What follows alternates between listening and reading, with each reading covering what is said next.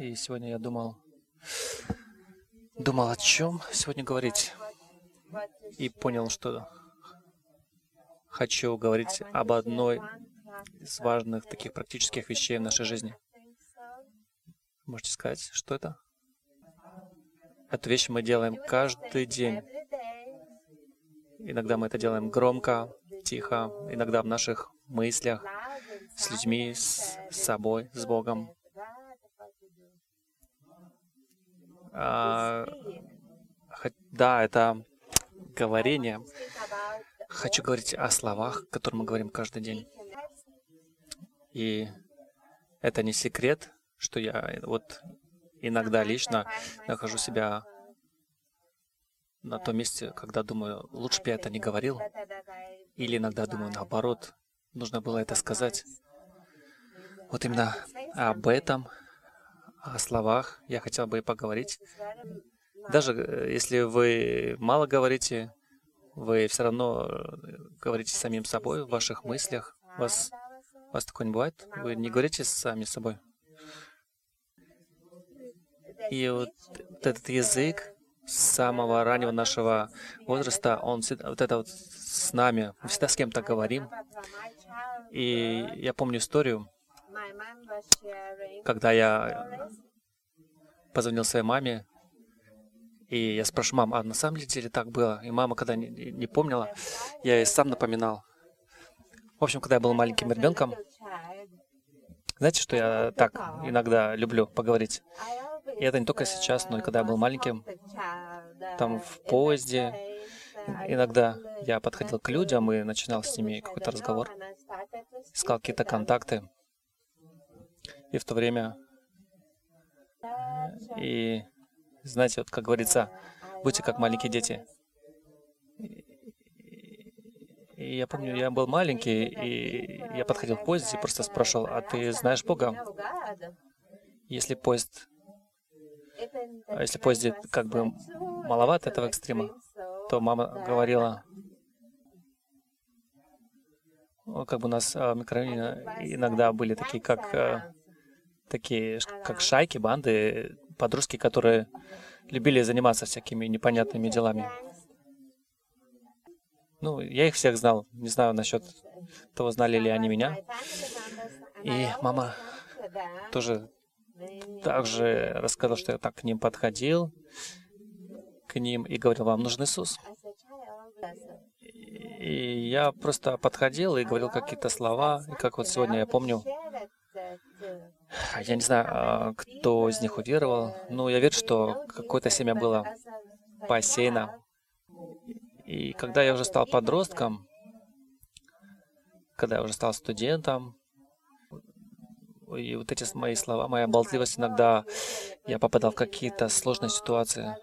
Иногда вот наговорю всего. Ну, в общем, бывало сложно. Помню, как-то одному также пригрозил, что приедет мой отец, там с тобой разберется. В общем, я много говорил, и даже многим я вообще не нравился из-за этого. В общем, с этими словами я как бы потом осознал, что вот это вот все, оно как-то приносило какие-то нехорошие вещи в моей жизни. Вот кто из вас любит читать притчи из Библии? Не из книг каких-то, а вот именно из Библии. Вот я не могу поднять руку, потому что я был одним из тех, кто не любил читать притчи. И когда я готовился сегодня, я просто читал притчи, и я понял, как много притч именно вот о том, что мы говорим, о том, что исходит из наших уст. И даже апостолы говорили об этом, и Иисус об этом говорил. И знаете, послание от Иакова, там также написано о языке. Просто я не могу сейчас все сказать, но хочу вас вдохновить, чтобы вы об этом почитали. Сейчас есть и интернет, и аппликейшны, что вы можете просто набрать слово, и вам выдаст кучу мест по этой теме. И, например, как написано в притчах, смиренный ответ, как усмиряет зло. Не очень помню, как это звучит по-русски. Что приятный язык, он как бы дерево жизни. И также уста глупого также изрыгают глупость. И также слова, они также могут быть источником. И уста глупого также могут привести его к погибели. И это, на самом деле очень много таких мест. И один из этих сильных мест также, что жизнь и смерть во власти языка. И также говорится о том, что человек также чем наполнен, то исходит из его уст. И то, что мы каждый день используем какие-то слова, это то, что нас наполняет, и не только нас наполняет, но также тех, кто вокруг нас. Если мы говорим какие-то токсичные слова, то это не только те люди слышат, которым ты произносишь, но это также и наполняет тебя самого. Было много всяких экспериментов и с водой, и с другими веществами. И было доказано, что вот эти слова, оно имеет большое влияние, значение. Для кого это вообще новость? Каким-то образом мы все равно используем вот разные слова. В пятницу я, когда выходила от клиента, и я просто потом еще разговаривал с одним из них, и он как-то что-то ему не понравилось, и он так обозвал меня, и, конечно, у меня, как вы думаете, возникло желание его благословить или нет? И я даже подумал, если он сейчас закончит, я еще к нему зайду и поговорю с ним об Иисусе. И, в общем, он меня там обругал. Что-то не понравилось, что он сделал, работу. Ну, я... И даже если у тебя возникнет какая-то такая ситуация, что тебя обругают, и ты захочешь реагировать, ты уже сможешь сказать, ну, да, я слышал проповедь о слове, поэтому как-то уже будешь действовать, исходя из того, что ты слышал. И, в общем, тогда, когда вот это была ситуация, когда меня обругали, и я услышал такой голос внутри, что просто возьми и благослови этого человека.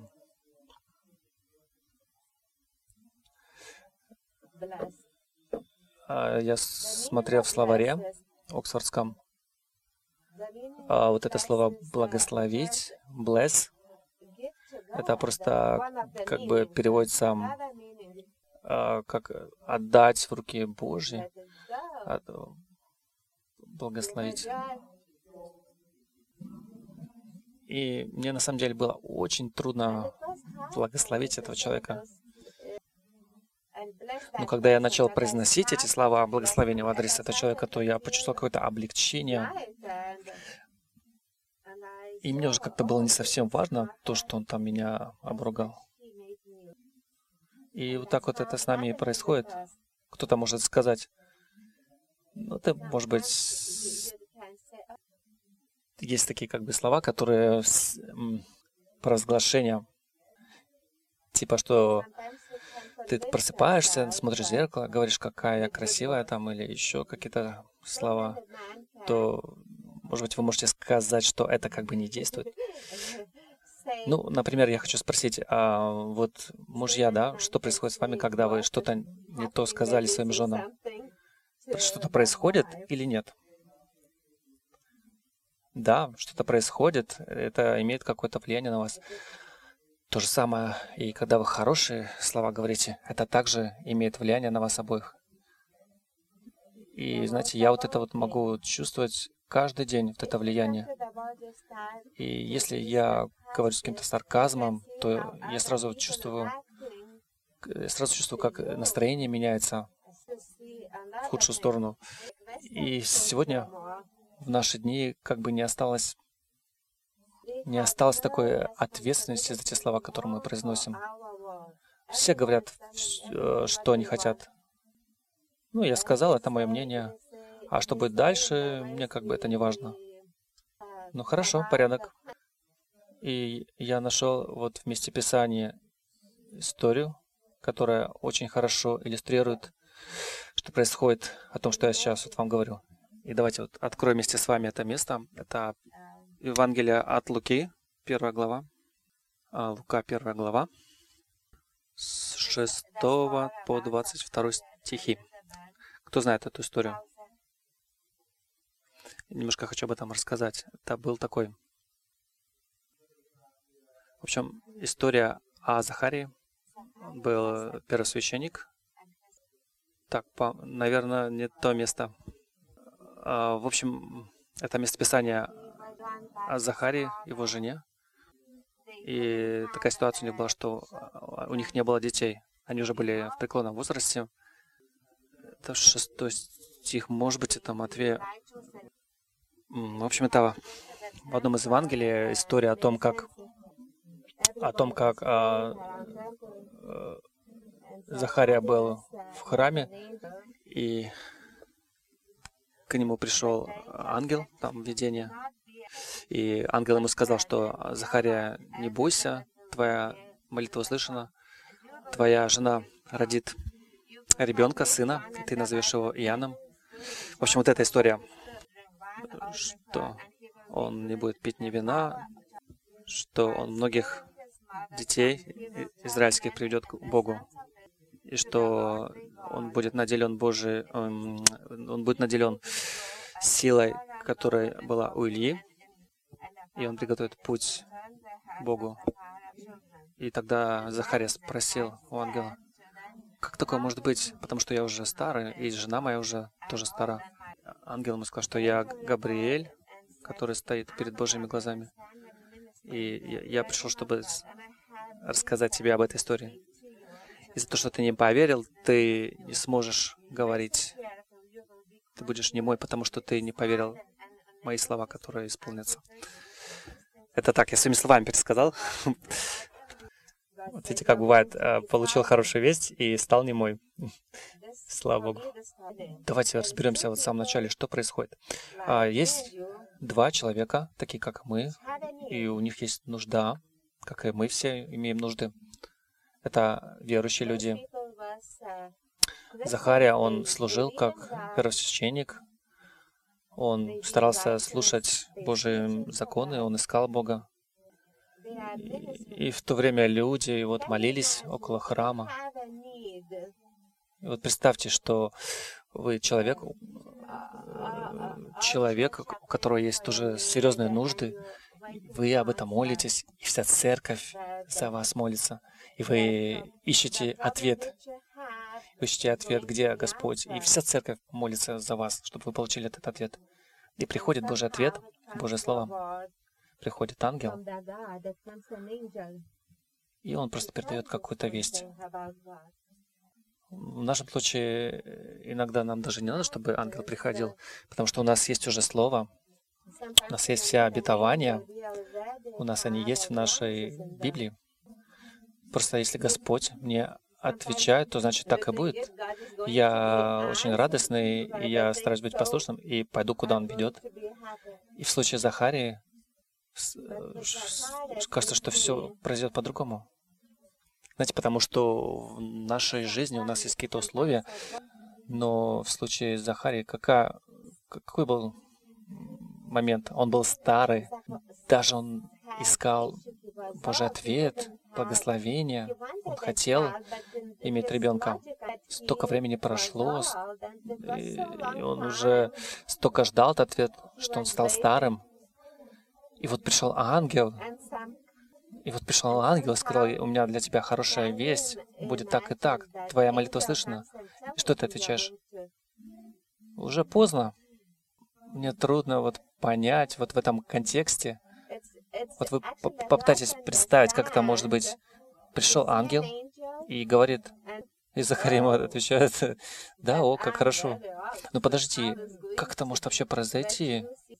И что ангел ему ответил? Мне кажется, он сначала сказал, знаешь, кто тебе вообще говорит? Он сказал, Габриэль. Габриил, тот, кто стоит перед Богом.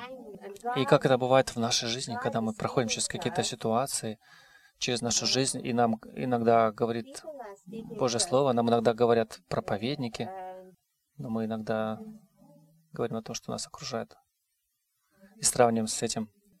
И знаете, Захария, как и мы, очень часто, вместо того, чтобы просто поднять Божье Слово, мы поднимаем выше то, что понимает наш ум. Я такой, я подхожу, я не подхожу. Не знаю, как вы, но я иногда так и делаю. Себя не раз на этом ловил. И я помню, как меня Господь призывал внутри говорить, проповедовать. Я помню, сколько у меня было всяких мыслей. Ну так, подожди, а ты закончил ты закончил евангельскую школу? Нет, я не закончил. Ну так что ты будешь говорить? Так, а может быть, как ты будешь вообще проповедовать, если ты сам еще не достиг хорошего, праведного уровня такого?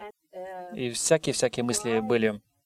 Я старался все что угодно думать, лишь бы, чтобы не выходить и не проповедовать.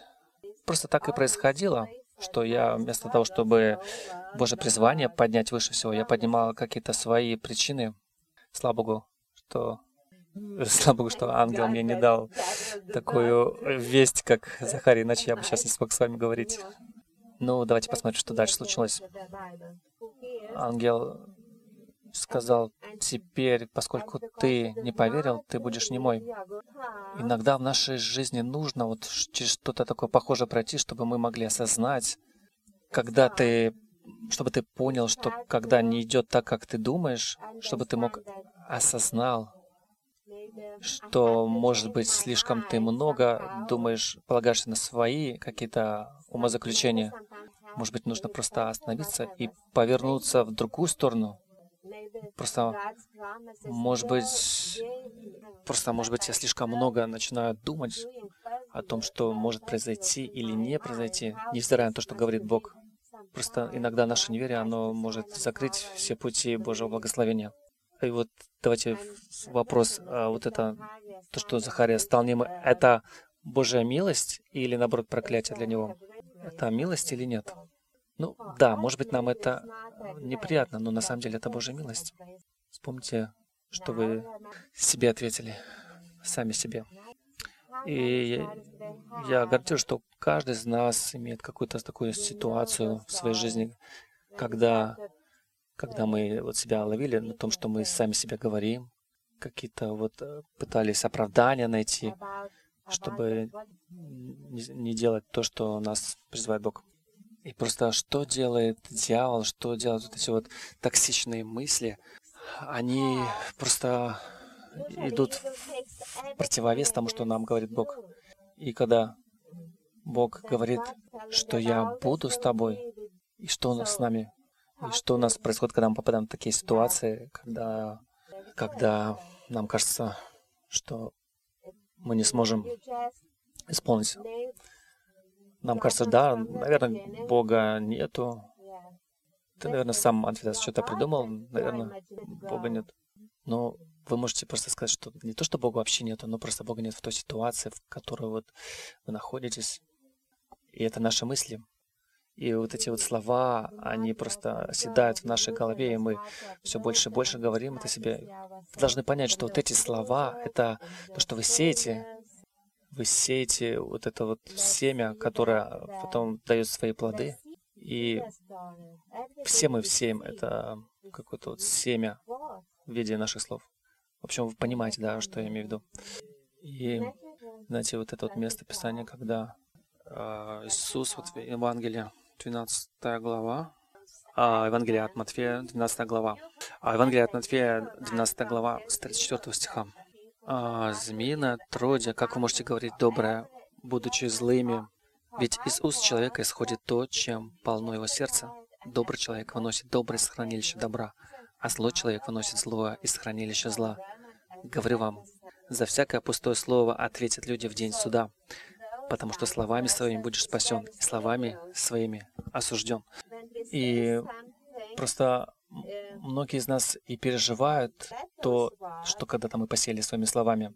И если твои слова наполнены любовью, полны жизнью, то ты это и наследуешь, они дадут рано или поздно свой плод. Но если твои слова наполнены тьмой, они наполнены злой, и то, что оно приносит зло и тем, кто слушает, это также принесет зло и тебе.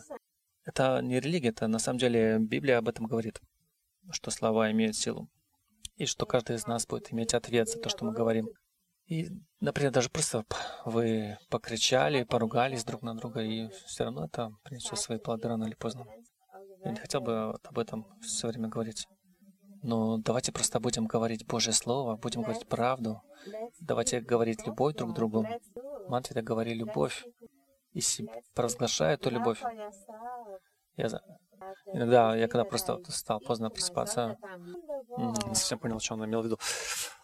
Иногда вот когда Вильма о чем-то проповедует, о каких-то вещах, мы как бы воспринимаем это по одному, но когда приходит практика, практичные какие-то занятия, то там уже совсем по-другому все происходит. И также вот сегодня приводил местописание из притчи, и вот так рассказывал вот тоже о таких вещах. Как бывает, ты иногда говоришь, а потом кто-то приходит и на самом деле может совсем другое тебе сказать. То есть мы как бы бываем совсем разными. Просто давайте просить, если у нас не получается, давайте просить, чтобы мы могли уметь принимать Божье Слово, Божью любовь. И просто то, о чем что я сейчас говорил, это негативно. Это именно для того, чтобы мы могли понять, что вот в нас происходит, что у нас внутри.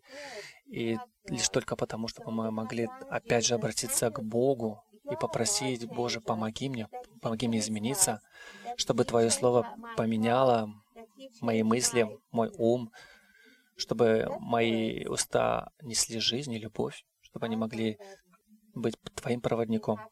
Давайте благословлять правительство. Я не буду комментировать вот это, то, что благословляете тех, кто вами правит, потому что также это слово. Это слово, которое мы читаем в Библии. Господь дает вам благодать, чтобы вы говорили либо жизнь, но также вы можете говорить и о смерти. Я не хотел бы, чтобы это все звучало негативно в этой проповеди, но поскольку у нас все равно случается в нашей повседневной жизни, хотим ли мы это или нет, у нас случается, что мы произносим и какие-то негативные слова. Поэтому это важно понять, насколько это имеет значение. Не знаю, как вам, но мне это на самом деле важно. И я хотел бы закончить это словами псалмиста. Там говорится: Господь, просто храняй дверь моих уст. Господь, я молю, чтобы эти слова, чтобы мы на самом деле молились о том, чтобы Господь помог нам контролировать наши уста, чтобы мы могли иногда остановиться в словесном поносе, который порой у нас происходит, чтобы наше неверие, оно было разрушено. Господь, мы молимся, чтобы Твое Слово в нас возрастало, чтобы Твоя любовь в нас возрастала, и чтобы наши уста провозглашали Твое величие, чтобы наши уста были наполнены любовью, чтобы наши слова были наполнены любовью, и чтобы мы провозглашали это и в своей жизни, и в жизни других, чтобы мы обдумывали наши слова, прежде чем их произнести. Во имя Иисуса Христа. Аминь. Давайте посмотрим друг на друга и скажем: будь благословен, пусть Божья милость будет с тобой, Божья благодать. И верьте в то, что вы говорите, чтобы Божий покой был с вами, чтобы Божья милость и Божье благословение также пребывало на вас. И чтобы Божье лицо, оно всегда было перед вами. Как вот знаете, когда народ Божий выходил из Египта, они видели перед собой огненный столб, и так, чтобы вы видели Божье лицо, и чтобы это вам напоминало о той правде, о той жизни, и чтобы это вам напоминало, что ваши уста — это инструмент, который имеет силу, то ваши уста имеют большое значение в вашей жизни. Аминь.